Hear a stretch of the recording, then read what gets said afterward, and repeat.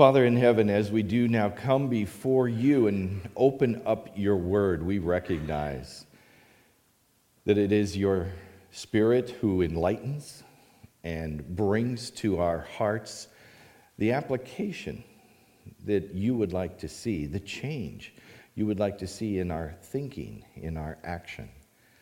So, Father, we invite you to do that. We say to you this morning, yeah, you know where I'm at, and you know where you want me to be. So, Father, we invite you to move us this morning with your word. In Jesus' name, amen. Turn your Bibles on, flip them open to Matthew chapter 9. Matthew chapter 9. A familiar passage, but perhaps we're going to take a different tack, a different look at it. This is from the ESV, these verses, and let me walk through them a little bit more slowly than is typically publicly read. And Jesus went throughout all the cities and villages, teaching in their synagogues and proclaiming the gospel of the kingdom and healing every disease and every affliction. So often when we read Scripture, if you're familiar with it and it's something you do on a regular basis, you kind of get to a verse like that and you're going, okay, this is a connector passage. I want to get to where Jesus starts preaching again, or the argument begins again, or the talking. And we don't think, oh, this is narrative. Moving on. One of the important things that we need to always keep before us is the Bible doesn't use exaggeration very much. The writers of Scripture didn't employ hyperbole very much. So when it says all, when it says every, it usually means all and every. And you think, whoa, wait a minute, he healed everybody? Well, keeping it in context, everybody is these people on the northern side of the Sea of Galilee, where he was, traveling to those various villages. Yeah, all of them. All of them that brought demon-possessed, afflicted in any way, to Jesus in these days, in that visit, were healed. Every one of them. Which might explain why the crowd grew so quickly, and the verses that are going to follow. When he saw the crowds, he had compassion for them. Why? They're healthy. They're doing just fine. They can throw away the medicine. Everybody he was looking at was in the best physical condition they've ever enjoyed since birth. Or earlier. They were healed. What would cause him to look at them and be moved with compassion? Compassion, that word that means a knot in your gut. What did he see? Because they were harassed and helpless, like sheep without a shepherd. No, they weren't. Jesus was looking at them, and I think we can easily jump to the conclusion, rightly so, that he was moved because they were physically fine but spiritually dead. They were lost. They were not with a relationship to this Messiah who was right before them. They were following him, and the crowd was growing because they wanted to see what's he going to do next. What magic, what miracle was coming now? Let's all go see. And Jesus looked at him and said, they missed it. They've missed the point completely. They are still spiritually lost, eternally headed to a Christless existence. That bothered him. Were they leaderless? No. They had rabbis. They had synagogue leaders. They had people in charge. But we see with this just simple little phrase, Jesus was dismissing them. as false teachers, false leaders. Then he turns and he says to his disciples, the harvest is plentiful, but the laborers are few. Now again, if you're familiar with Scripture and you read a statement like that, Jesus just described a problem, or the author has just described a problem. So what comes next? There you go. Somebody said, the solution to the problem. So here it is. And Jesus says, therefore pray earnestly to the Lord of the harvest to send out laborers into his harvest. So Jesus was looking at all these lost people in that part of Israel, and he says to his disciples, watch this. I'm going to bring down angels from heaven that are going to put on a pyrotechnic show that will blow these people away and convince them once and for all, I am their Messiah. Well, that's what I would have done. Because it would have been cool and fast and seemingly efficient. If he wanted to convince them of who he was, why not do something like that? But he didn't. He said, here's the plan. Guys, you need to pray earnestly to the Lord of the harvest to send workers into this harvest field. And if I would have been standing there as one of the disciples, I said, okay, what's plan B? Well, there wasn't one, was there? There is no plan B. That is the solution to mobilizing missionaries. Very near or very far. Mexico, Albania. The solution from Jesus' own lips is to pray, but not just pray normally. No, there's a qualifier there. Earnestly to the Lord of the harvest to send out workers. Well, again, we can still jump over this, and I was willing to do so a couple of years ago when a friend of mine was pointing out this passage to me when we were talking about mobilizing men and women into the harvest. He said, have you looked at that in Greek? And I go, well, I'd love to say yes. But the answer was no, I certainly had not. So he says, take a look. Here's Matthew 9:38 in Greek. And every time I've shown this, somebody will say, well, Greek's kind of pretty. I guarantee you, seminary students did not think Greek was kind of pretty. We were working hard at trying to get it. And I've underlined two words there, deethete and ekbale. Why? Because those are not the words Jesus should have used. Those are weird words for what Jesus was saying. They were not the common and expected words. Prosoikomai means to make a request to a deity. In other words, pray. Apostolos means send. That's where we get the name for the apostles. They were the sent ones.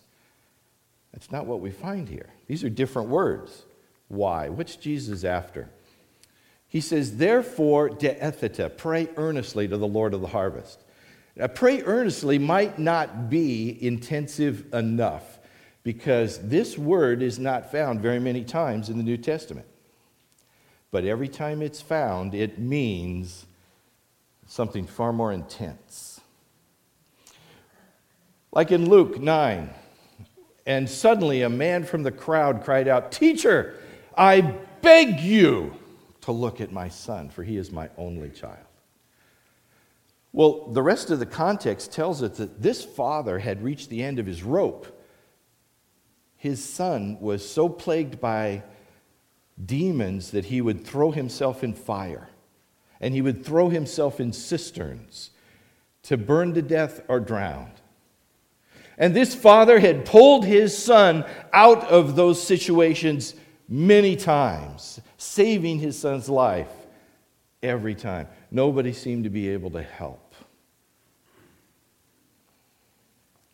And then he hears of some traveling rabbi who seems to be able to help people in such tragic situations. But he's far away. And then he hears, no, this traveling rabbi, he's coming through our town.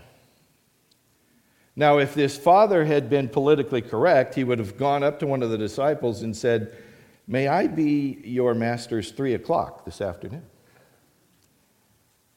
But he didn't do that, and neither would you and neither would I have if I'd been in his shoes.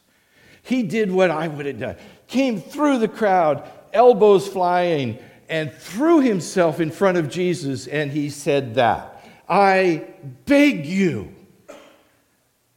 That is deethete, deomai. That's the word Jesus used in Matthew 9:38.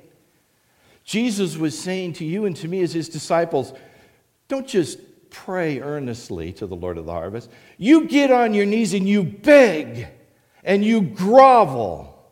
And the disciples thought, what?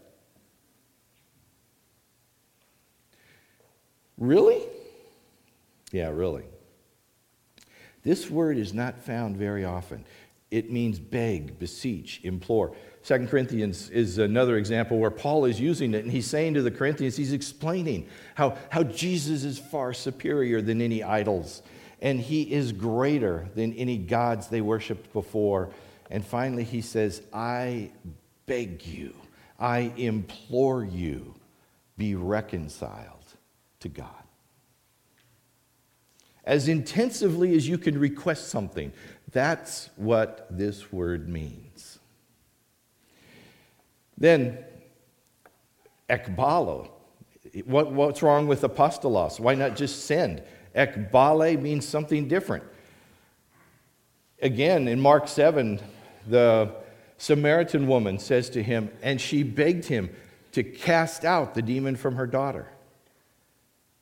That's what ekbalo means.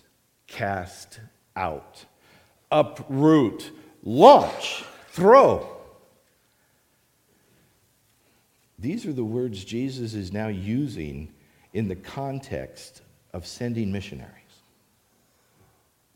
The intensity is unexpected, and we don't get it quite as clearly in any of our English translations as we should. It's used again when James is describing what Rahab said. She went up to the spies that were hiding wherever they were hiding in her property because the Jericho security had already been there and said, we know they were here, Rahab. Where are they? And she lied and she said, well, they were here, but they went that way. And Rahab went up to the spies and she said, you know, the police were here. You guys might want to think about leaving.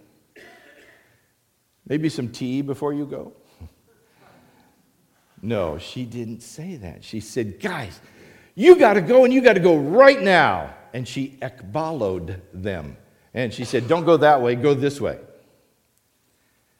The intensity, the urgency is what this word carries very clearly. Okay. Jesus very likely jilted his disciples with the very words he used and the level to which he elevated the need for missionaries and the way to mobilize them. Remember, this is it. There's no plan B. If this doesn't work,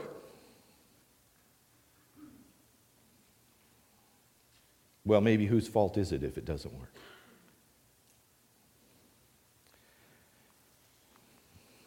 Are we praying desperately? Church, are we praying desperately for God to uproot and launch harvest workers? Probably not. At World Venture, we are a mission training, mission sending agency. It's really the local church that sends missions. Agencies like World Venture, we assist, we help you. But our involvement is, of course, profound. And we asked ourselves a couple years ago, are we praying like this? To our embarrassment, maybe better to our shame, the answer was no, we're not. We're not. We reserve that kind of praying when we find out that a child is deathly ill. And Jesus is saying, well, no, this is the type of praying for missions.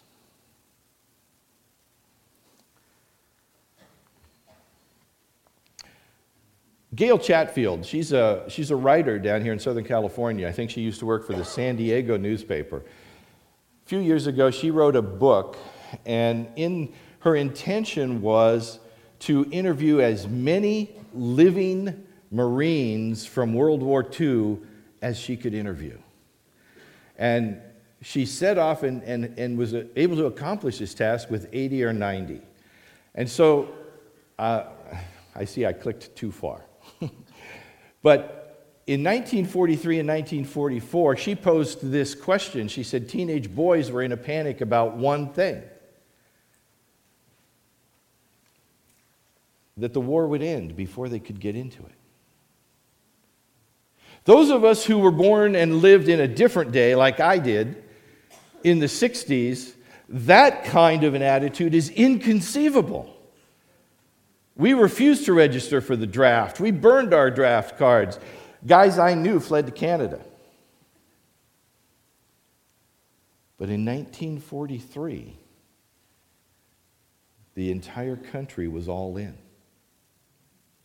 They were all in. The intensity to win this battle had consumed every sector of the country: businesses, manufacturing, education. Everybody was pretty well all in. And what she found as she interviewed these Marines is that many of them lied about their age so they could get in. Many of those 16-year-olds and 15-year-olds said, "I'm 18." And they signed the recruitment papers so they could head for the front and join in this battle that had to be won. It was noble. It was important. It was the right thing to do. Now here's the thing maybe she didn't expect to find. It wasn't just Johnny who signed that recruitment paper saying that he was 18 when he was not. Guess who else signed their name to the bottom of that paper? The parents. Mom and Dad. What would compel a mother to willingly lie and say that her son was 18 when he was 15, knowing he was going off to war? Well, no price was too high. It was a noble and important cause. No price was too high. No sacrifice was too great. And while those 15 and 16-year-olds didn't want to be left out as they saw their older brothers and their friends going off to war, and they wanted to go, that's understandable. But Mom and Dad too. Mom and Dad too said, we're with you in this. We're willing to let you go do that.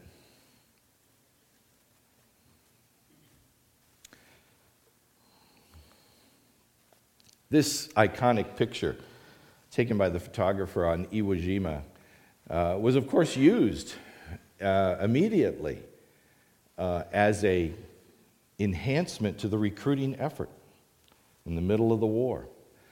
This is the very next picture that photographer took. And I attempted to blow it up, but it loses clarity quite quickly as you try.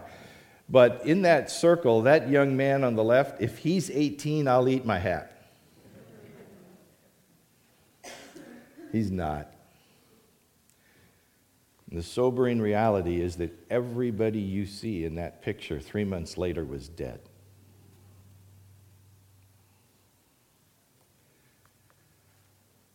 Here's an illustration. 3 years after illegally joining the Marines at the age of, what? 14. Jacqueline Lucas snuck onto a ship bound for Iwo Jima, stormed the beach without a rifle, and threw himself on top of 2 grenades to protect his team. He survived, and he earned the Medal of Honor at the age of 17. It's been called the greatest generation. Incredible. No sacrifice was too great. The cause was too important.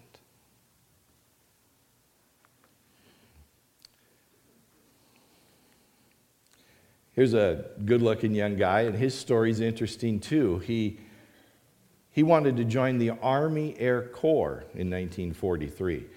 To do that, you had to be 20 years old because you were going to be an officer and you were going to be a pilot. So this guy somehow left his hometown in Iowa, went to Omaha, Nebraska, where he assumed nobody knew him, and he enlisted with the Army Air Corps, lying and saying he was 20. He looked it, so they took him. They sent him to Yuma, Arizona immediately. And in 90 days, he became a second lieutenant and the pilot of a B-24. And he flew these contraptions, these incredible airplanes for 18 months in the battle in the Pacific. I could tell you a lot about this guy because this is my father. My dad was only 18, and he lied and said he was 20. No price was too high. This was important. This needed to be done.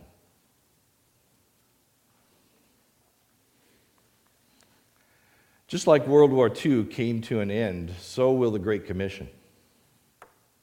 We're on the clock, brothers and sisters.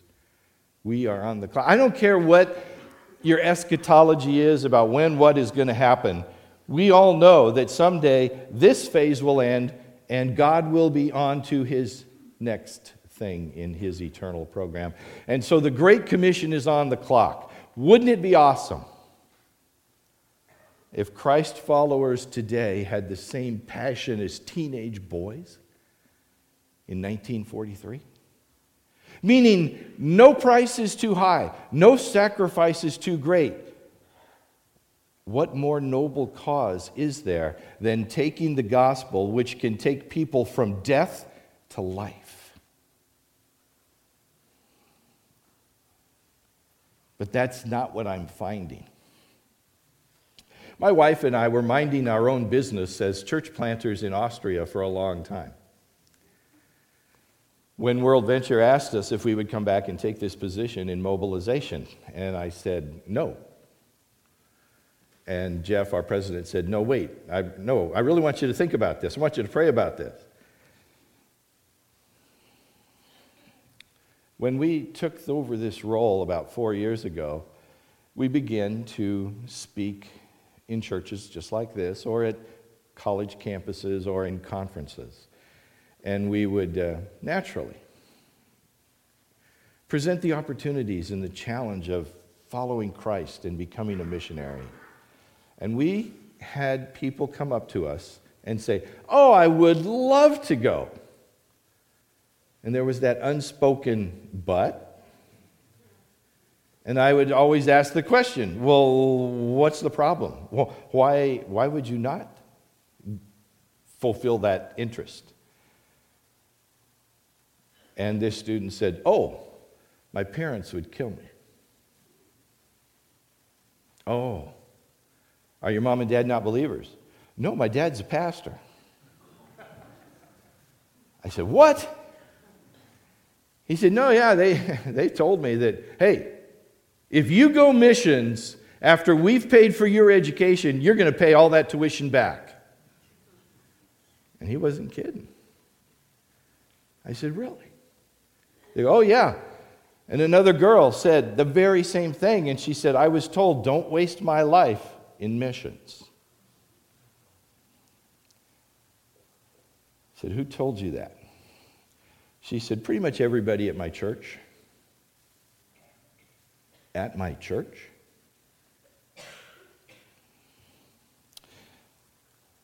The number one hindrance that young people are telling us, and by us I mean my team of mobilizers at World Venture, is that they are being discouraged to consider missions by their own family and by their own church.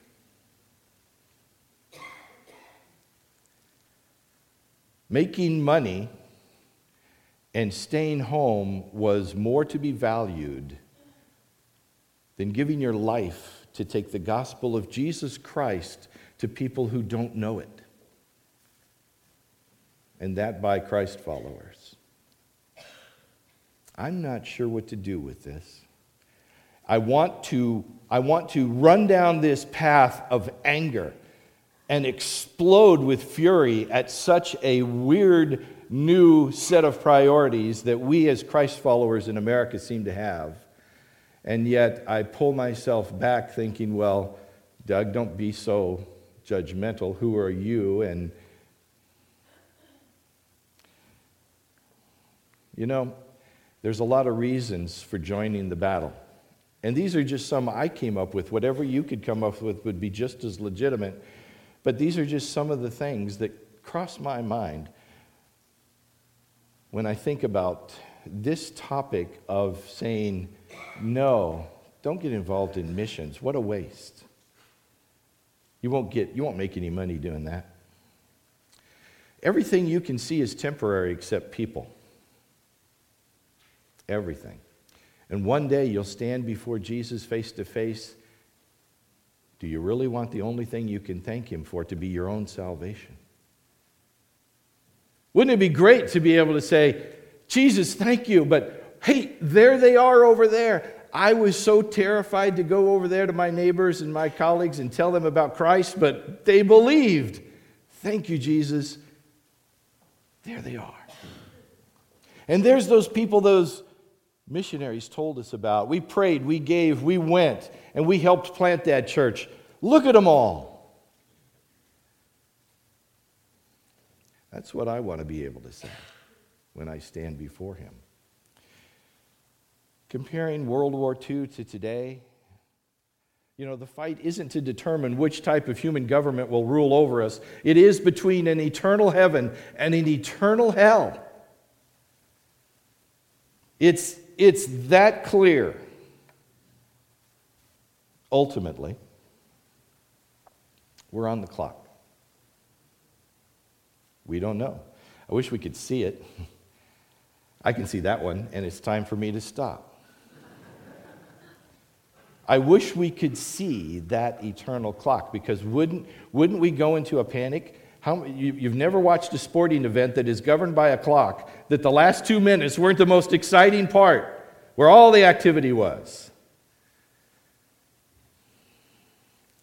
Let's just say we're in the last 2 minutes, okay? Because we might be. What sacrifice would be too great? Is this cause not noble enough?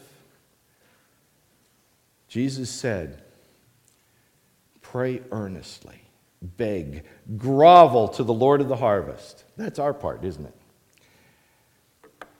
The harvest is plentiful, but the laborers are few. Therefore, beg, beseech, cry out to the Lord of the harvest to do his part, to cast out, to uproot from wherever these men and women currently are and launch them into his harvest field.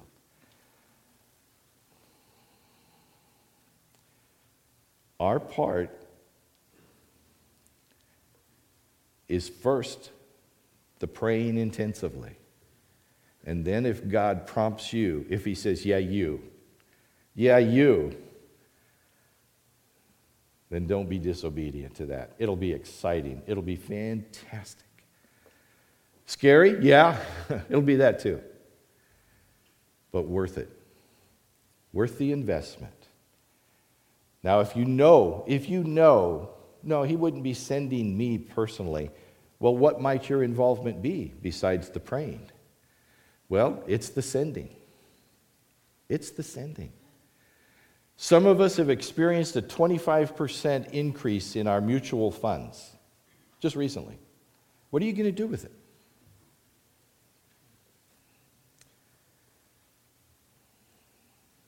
God is so incredibly patient with us. But that clock is ticking. Let's pray.